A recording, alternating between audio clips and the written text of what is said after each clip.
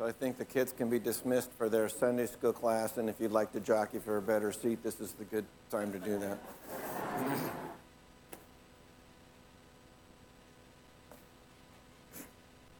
Good morning. Let's begin with a word of prayer.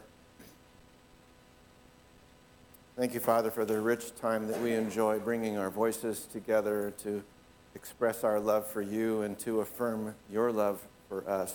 What a joy it is for us to do that. And now for us to continue to worship you through the careful listening to your word.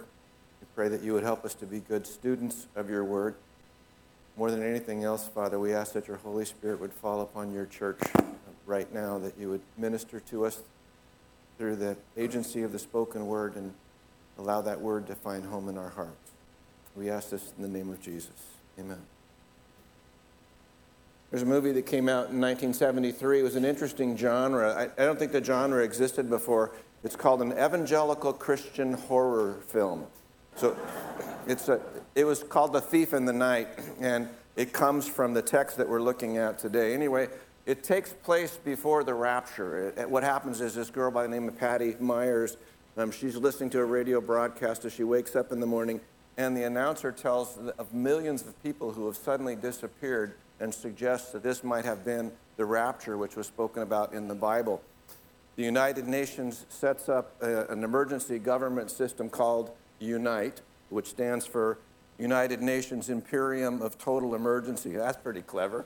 At any rate, several flashbacks happen as the movie begins, which tell us a little bit about Patty's life before the rapture. It begins with Patty and her two friends, one of whom is an avid Christian, and the other one is an atheist. And so the one considers Jesus Christ her Lord and Savior, and the other is far more worldly minded. Now, Patty, she attends church, she reads her Bible, and because she's a regular church attender, she considers herself to be a Christian, although she goes to a church where the pastor is discovered to be a non-believer himself. She refuses to believe the warnings of her friends that if she refuses to accept Jesus as her Lord and Savior, then she's going to have to go through the Great Tribulation. Meanwhile, her husband is attending a different church, and he, in fact, is saved. The next morning, Patty wakes up, her husband and millions of other people are suddenly gone. And Patty's conflicted because while she's not a Christian, she's not willing to give her life to Jesus. She's also not willing to take the mark of the beast, and so the rest of the film, she's trying to escape the government officials, the UNITE officials, who eventually capture her. She escapes, and she's running again from the UNITE government officials. They capture her again on a bridge. She jumps off the bridge, and she dies. Well, then she wakes up because she discovers it's all been a dream, and she's greatly relieved. Her relief, however, is only short-lived because her alarm goes off, and the announcer goes on to say that millions of people are missing, and she looks over and her husband is missing too, and she realizes to her horror that she's been left behind. Now, I remember seeing that film when I was a high school kid, and our youth group put it on to scare the bejeezers out of us.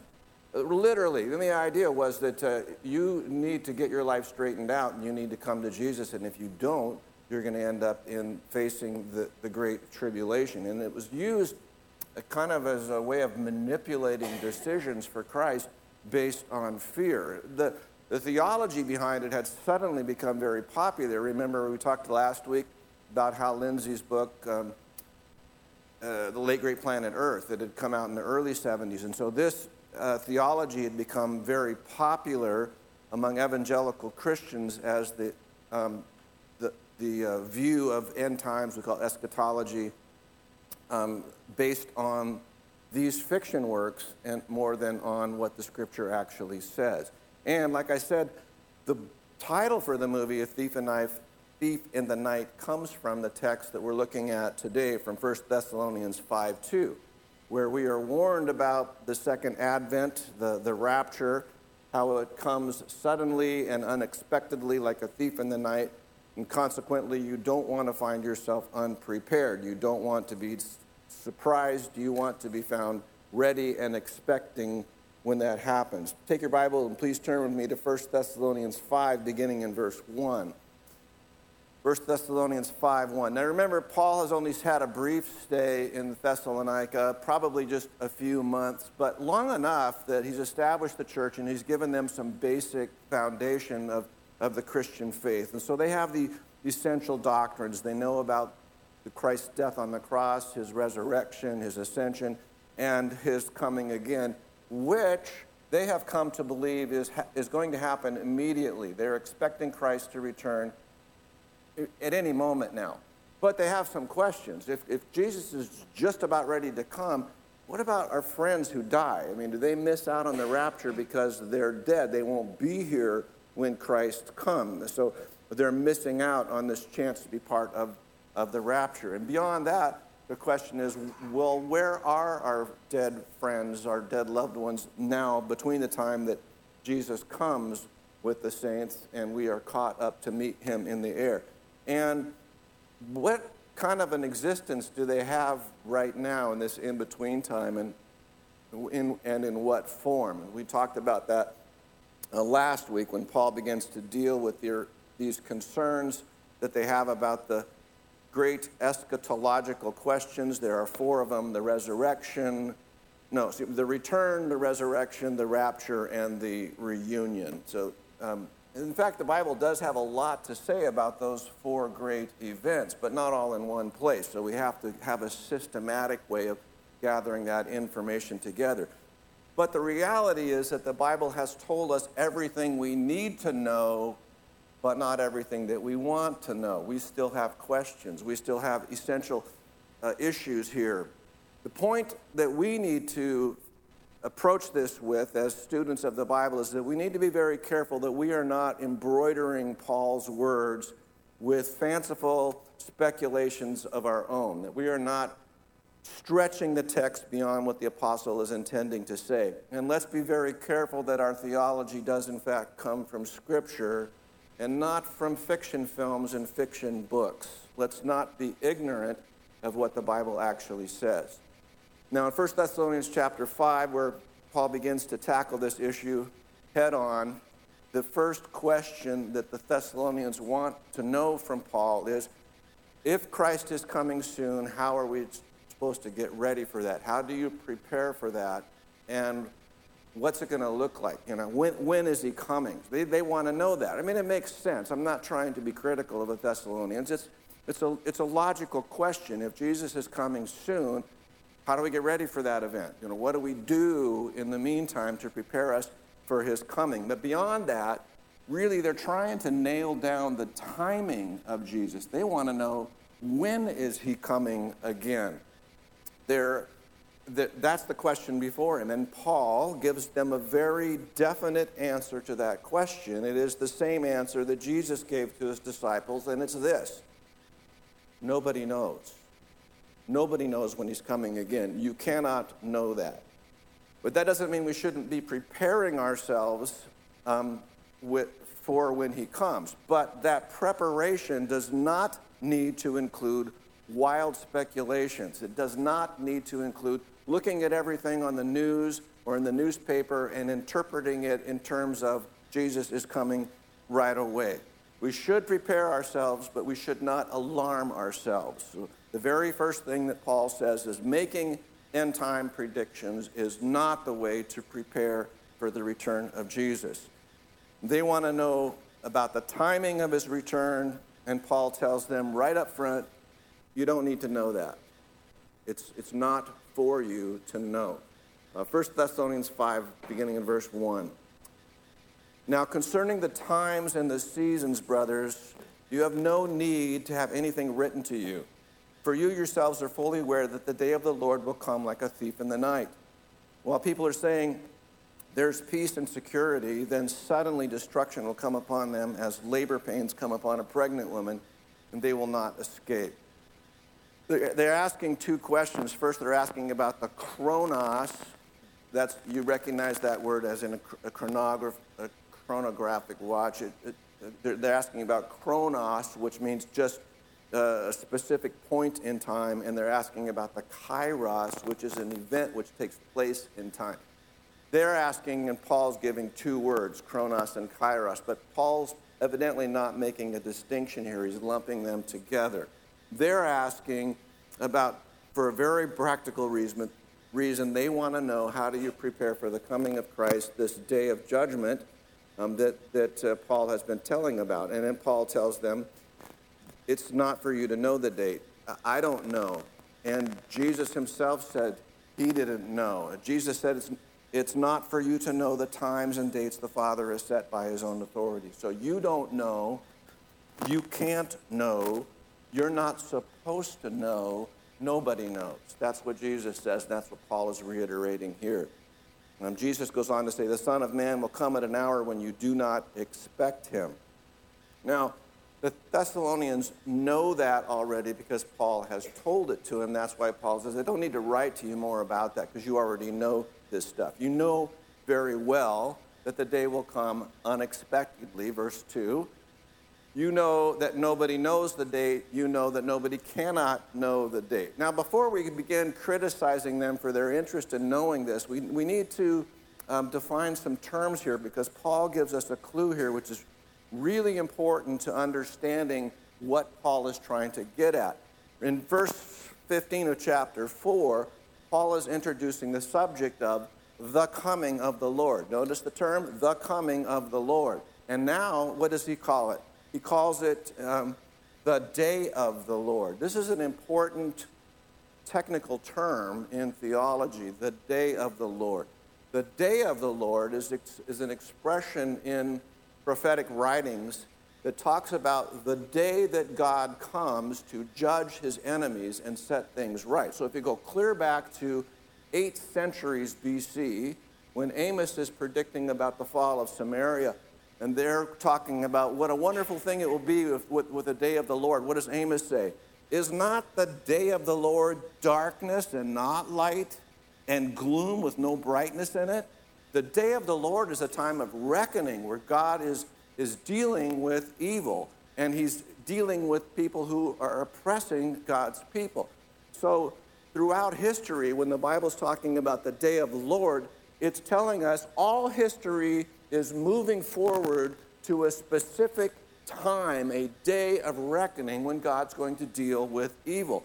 Now, this really contrasts with the prevailing attitude of our day, which talks about evolution, that there's nothing, a pattern about history. It's purely random. It started nowhere. It's going nowhere. It just is what it is. But the Bible is contrasting this to say, no, we're not talking about random events. We're talking about a sovereign God who initiated history, which called all history into being. The sovereign God of creation is moving history to conclude in a sovereign return of Christ and a day of reckoning, a day of the Lord. John Lilly writes, now it's man's day, the day of man's ambition, man's pleasure, man's judging, man's glory. It is not, God is not in all his thoughts. How great the change from this day to the day of the Lord.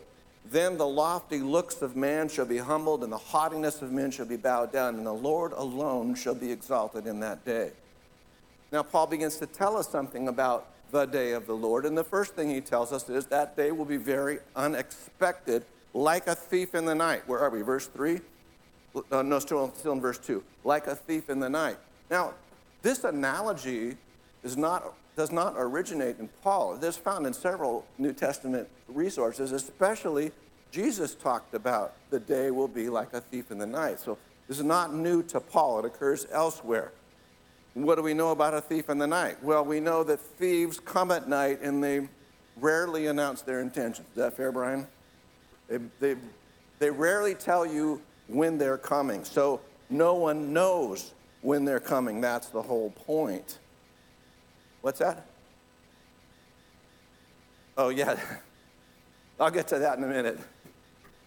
Okay, so here's Paul, and he's essentially following up a major teaching that Jesus had about his return. What is it going to look like? What What are the events like when Jesus returns? If you want to follow me along, I'm going to quote from Matthew 24, beginning of verse 36.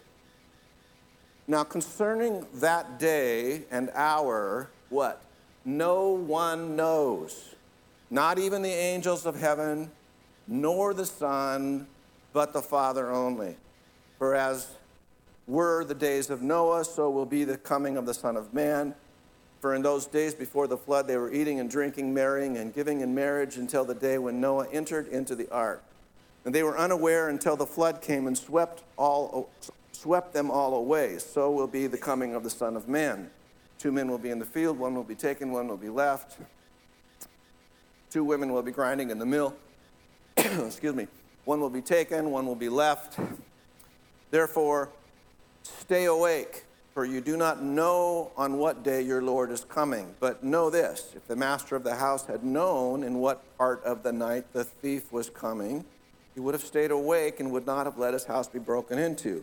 Therefore, you also must be ready, for the Son of Man is coming at an hour that you do not expect. Mark reiterates this very same thing, Mark 13:52, concerning the day or the hour, no one knows, not even the angels in heaven nor the Son, but only the Father. Unfortunately, however, this very plain teaching that nobody knows, nobody can know, nobody's supposed to know, does not keep history from being littered with a number of people who have made calculations on the Lord's return.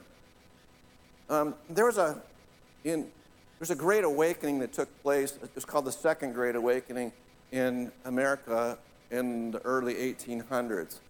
An interesting thing happened at the conclusion of the Second Great Awakening was the creation of several errant religious directions. The one is Mormonism. 1830, Joseph Smith, dabbling in occult, invents Mormonism.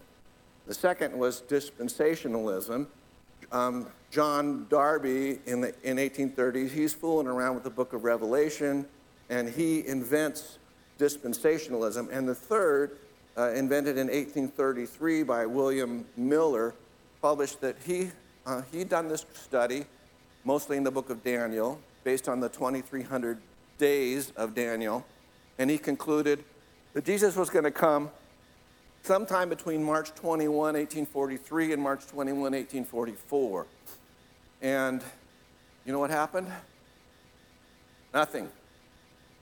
So he had an idea. Well, maybe I did the math wrong. So he goes back to his math table and he predicts again, Jesus is going to come April 18th, 1844. And nothing happened.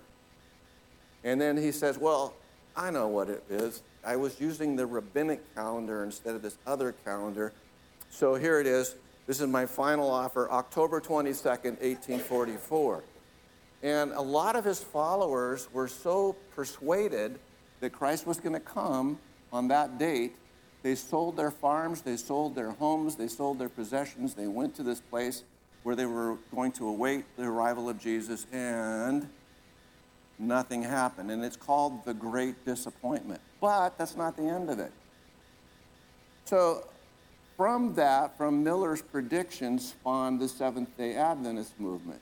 And they went back to the calculator and they figured some stuff out. And they said, wait. What happened was Jesus did come, but not all the way. So what Jesus did was he moved from the holy place to the holy of holy places in heaven. And now he's doing this it's called the investigative judgment. He's reading the books. He's going to find out who's naughty and nice. He's reading the books, and I'm thinking, man, he's a slow reader. It's been 140 years, G.K. Beale notes that there are several occurrences where other groups have done the same thing. In October of 1992, there were 20,000 Korean Christians who had been told that Jesus was going to arrive on this specific date, and they too sold their homes, they sold their businesses, they sold their property, and again, nothing happened, and there was such despair over the fact that they were told that Jesus was going to arrive at this particular date, and he failed to do so. Many of them committed suicide because they just couldn't deal with the loss and the disillusionment that took place there. And Beale writes, without exception, the expectations of each of these groups throughout history have been dashed. Duh. But that doesn't stop anybody. You know, today you can go on the internet and you can find the Rapture Index. So this guy started the Rapture Index in 1987. He's got 45 categories. Each category is worth 5 points for a total of, 225 points. And it's like, he calls it the Dow Jones Industrial Average of the rapture, or a speedometer that tells you how soon and how likely the rapture is to take place.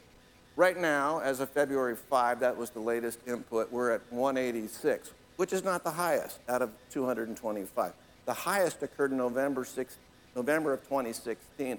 I don't remember exactly what date, and I don't remember what happened there, but the point is, nothing's happening. You know, we read stuff in the paper about war in Israel and Gaza and Ukraine, and we get all jazzed up. Oh, Jesus must be coming soon. He'll come when he's ready. You know, not when you've figured out the right numbers and calculate it. Jesus said himself, no one knows. The angels don't know. I don't know. Only God knows that. Anybody who tells you that they know doesn't know. And I have run into people who say, well, we don't know the day or the hour, but we're pretty close on the week and the month. Jesus says that event will be like a thief in the night. It will be sudden, it will be unexpected, it's sure to happen, but you don't know when. I had a thief in the night experience too. I got broke into and robbed in the middle of the night, and I felt, once I felt disappointed and violated, and I felt kind of stupid because I failed to lock the door or something like that. You know, how did they get in to rob me? I'm sure many of you also have thief in the night experiences. The difference between your experience and my experience is nobody's paying you to stand up here and tell us about your story. Any rate, verse 3 tells us that while people are saying peace and safety, they imagine that they're secure. They imagine there's no threat to their lives. Destruction will come upon them suddenly as labor pains on a pregnant woman, and they will not escape. So first, the day of the Lord comes like a thief in the night, and second, destruction comes like labor pains. Now, both of these illustrations teach about the suddenness of Christ's coming. It's sudden in the middle of the night with no expectations that the burglar comes. It's sudden that at the end of labor, when somebody's expecting, it's still sudden when they go into labor pains, because once it begins, you can't stop. You're going to ride it out. There's no end to it. So if you put these two illustrations together, the one is sudden and unexpected, like a thief in the night, and the other is sudden and unavoidable, like once labor pains begin. In the first case, there's no warning, and in the second case, there's no escape. Again, the Thessalonians are curious because they want to find out the date. They want to know when Jesus is coming, and Paul tells them, well, this much you can know. It will be sudden, it will be unexpected, it will be unavoidable, and you don't know when, nobody knows when, but that doesn't mean you can't prepare. You can be prepared and ready, and that's the whole point of the text before us today. So how can we be ready and expecting for Christ's return so that we are not caught off guard? Verse 4. But you are not in darkness, brothers, for that day to surprise you like a thief. For you are all children of light, children of the day. We are not of the night or of the darkness. So then let us not sleep as others do, but let us keep awake and sober. For those who sleep, sleep at night, and those who get drunk are drunk at night. So again, the apostle is saying there's no need for us to be alarmed by the prospects of the Lord coming, that it should take us by surprise. Now here is the key word that Paul is using here, that we are taken by surprise. There's two reasons why a person might be surprised when a burglar breaks in. one, he doesn't know. We've already covered that ground. And two, he's not awake. There's nothing you can do about the first case because you can't know. But there is something you can do about the second case. You can be awake. The solution to our problem, therefore, lies not in knowing when he comes or when he will come. The solution lies in us staying awake, being alert, that we are not caught off guard at the parousia. Remember, that just means the arrival of Jesus, the second coming, the second advent. That when he comes, we'll be ready. We will not be taken by surprise. And that, of course, is the point back to Matthew 24 that Jesus was making. He says, if the master of the house had known in what part of the night the thief was coming, he would have stayed awake. He would not have let his house be broken into. And then Paul's using that same metaphor here, and he says, let's not sleep as others do, but let us keep awake. Be ready, be awake, be watchful. How are we to be watchful? Well, not being watchful for the signs of the times, for one. Not looking in the newspaper to prove that Jesus is coming in your lifetime or in the next 5 years. To be watchful here is to look with anticipation at the return of Christ, and that we are living by a standard which is different from the standard which governs the rest of the world. We will live in a way that is markedly different from everyone who thinks that this life is all that there is. So make the most of it now. We will watch because we are expecting. Verse 6 says, keep awake and be sober. This does not mean that you need to abstain from alcohol. Everybody's going, whew. Everyone except Terry Johnson. It means that we are serious, that we're self-controlled, that we're calm, that we're not frivolous, that we're not distracted by alarming world events. Verse 8. Since we belong to the day, let us be sober, having put on the breastplate of faith and love, and for a helmet, the hope of salvation. Now, several times Paul, throughout his letters, makes a similar reference to putting on armor, and his simple point is that we should be battle ready.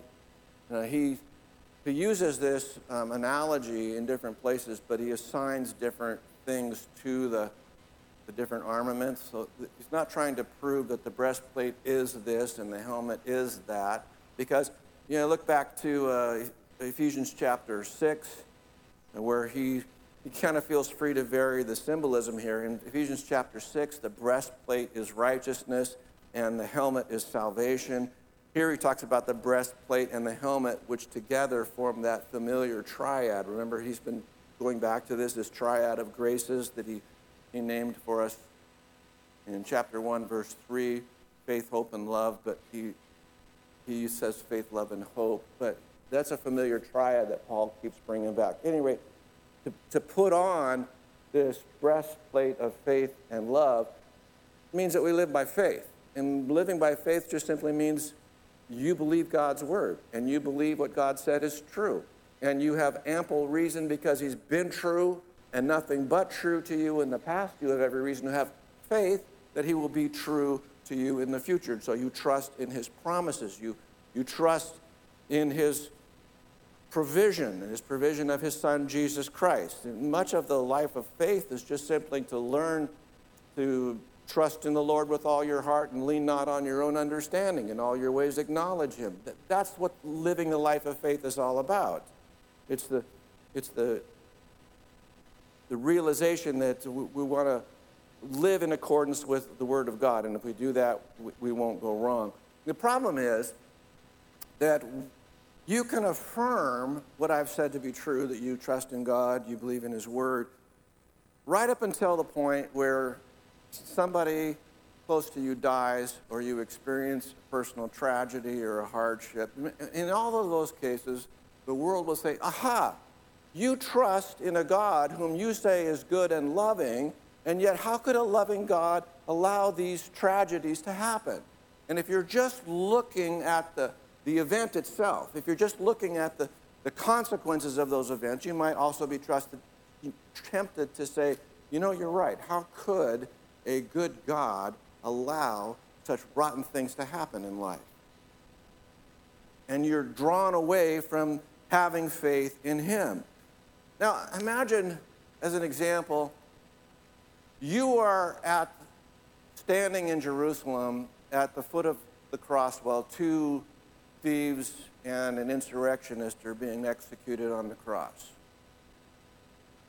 What would be going through your mind at that time? And what conclusion would you be tempted to come to? If you didn't have the scripture, if you didn't know what was really happening there, would you come to the conclusion that what's taking place here is that God, in his love and in his mercy and in his grace, is going about saving billions of souls for his kingdom? Or would you be rather tempted to conclude, here's a guy who is innocent, who's being driven by this political and religious machine, who's murdering a perfectly innocent man for no cause whatsoever? Which of those conclusions are you naturally going to come to if you didn't know what God has said in his word? Would you be tempted to think that this thing that I'm observing is the epitome of the hate and the bitterness of this world, the indifference of God, that he just allows such things to happen? When we have faith, when we trust God, we say, I don't understand that. I can't begin to fathom it. But this is what I know, that I have a God who is loving and gracious and whose plan is far beyond my imagination or ability to understand. And that's what the life of faith is all about. It's taking God at his word. And that's what Paul's talking about when he says we need to put on this breastplate, this thing that guards us, that protects us. We need to be armored from the enemy's assault by having this protection of faith in him, faith and love. I'm running along. Then there's hope, verse 8. Paul says into the Romans that what hope is. He says hope is that we are eagerly awaiting our adoption as sons, the redemption of our bodies. That is ultimately the Christian hope, that we will be saved, that we are adopted as his sons. We will not be found guilty and condemned, but we will be resurrected. We talked about this last week. We'll be resurrected. So we hope for the return of Christ. We hope for the resurrection of the dead. And we hope for the eternal life which has been promised us in Christ Jesus. And so Paul uses that imagery of the breastplate of faith and love, the helmet of hope of salvation, to tell us this is how we guard ourselves from the enemy's evil darts, how we protect ourselves from being sucked into the way the world thinks. So how is it then again that we are to prepare for Jesus' coming? We live by faith, we live in love, and we live with hope. Verse 9. But God has not destined us for wrath, but to obtain salvation through our Lord Jesus Christ, who died for us so that whether we are awake or asleep, we might live with him. He says God did not appoint you, God did not destine you to suffer wrath. What wrath is he talking about? The wrath of fearful condemnation for the sins that we deserve. You are not going to be held accountable on that day of judgment, but you are going to receive salvation. Salvation is to be rescued. Rescued from what? From the wrath of God, from God's anger, from God's indignation against sin, from God's penalty. And how is that? Through our Lord Jesus Christ. So, here's a really fascinating contrapositioning of the death of Christ and the life of the Christian. That he died our death so that we could live his life. That our life is entirely due to his death. Not only are we then reprieved because we are guilty sinners, something far more fascinating, we are reconciled with God. We are adopted as his sons and daughters. And Paul says, this is available to all, and he says here, whether they are awake or asleep at the parousia, at the second coming, whether they are awake or asleep. Now, Again, he's not referencing awake or asleep that he used in verse 6, where he talks about the morality of life and faith versus the immorality of the life of the sinner. He's using it more in the sense of what he was talking about in 4:15. Remember when he's talking about those that are awake or asleep at the time of his second coming, and he's meaning those who are dead or who are alive. So he's not talking about morally awake or asleep. He's talking about those who are physically dead or alive when the second coming happens. And his point is that all of them will be included in this grand reward, this grand reunion, this grand resurrection, and our everlasting life with Christ when he comes again. Verse 11, therefore encourage one another and build one another up, just as you are doing. So God means for the church to be a community of mutual encouragement and support. In 4:18 he says, comfort one another. In 5:11 he says, encourage one another, build each other up. All of that goes back to chapter 4, verse 9, where he's telling us to love one another. It's about this mutuality of care, that in the church we do not hire professional caregivers. We're all supposed to be the caregivers. There's a place for the counselors, there's a place for the pastors, there's a place for professional comforters, but it is all our role to love one another, to encourage one another, to build each other up. It's not one person's job. It's not the paid guy's job. That's the role of the church. So much so that if the church is not mutually encouraging and comforting, it's not a church. It might be an educational institution, but it's not a church. No community can call itself Christian if it's not characterized by mutual encouragement and love. So what does that look like? Well, a number of things. Some of the obvious, easy things to do to show mutual encouragement and love and comfort. You greet each other when you come in. You shake each other's hands. If you're comfortable and it's not me, you can hug each other. And we affirm each other that way. Or it can be far more costly than that. You know, it's really costly to be a friend to someone. It's really costly to remain loyal when they've offended you. It can be real costly to show genuine sympathy with someone because, you know, I'm not talking about sending them a sympathy card when their loved one dies. I'm talking about hurting with them, weeping with those who weep. That's costly kind of love. That's what I'm talking about, is this ministry of comfort. Because we realize that there is this coming day of the Lord, this day of reckoning, this day of judgment. And Paul tells us, yeah, that's coming. And you don't know when. But you do know how to prepare yourself for it. You don't know the date. No one can know the date, but you can prepare yourself in advance. And how do you do that? Well, the most obvious way is to make sure you're saved, so that when he comes, you're going to be included when he comes. The most obvious way of preparing for the Lord's coming is to have him find us faithfully doing what we're supposed to be doing. So much of those end-time teaching and notions of Christians is that they have to somehow get themselves ready by doing something up above and beyond. They have to do something special, something way beyond just trusting in the gospel. And I remember those shock sermons that were given to especially youth groups, suggesting that they better not be caught up in some act of sin when the Lord returns, or perhaps they also would get swept away in the judgment, or more likely they'd be left behind at the rapture. And the promises of Jesus, however, assure us that the day of the Lord for us is a time of reward, is a time of God's justification, it's a time of forgiveness, it is a time of eternal life. Jesus said, truly, truly, I say to you, whoever hears my word and believes him who sent me has eternal life. He does not come into judgment, but he's passed from death to life. Again, verse 2, the day of the Lord will come like a thief in the night. And Paul says, but you, brothers, are not in darkness, that day should surprise you like a thief. Let's pray.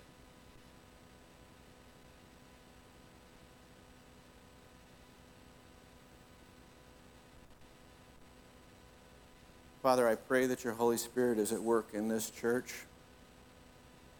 and that through your Spirit we are bringing praise and worship to you through your Son, Jesus Christ, and that we are first and foremost biblical Christians, not Calvinist, Arminians, amillennialists, premillennialists, pre-trib, that whatever we believe, we find it only from the Word of God and not from somebody's fanciful imagination. Father, I pray that based on the foundation of this truth, your Spirit moves us forward to be effective to our community and to one another, and effective in bringing you the praise that you are richly worthy of. Confident that this is your will for this church, and so I pray it in the powerful name of Jesus.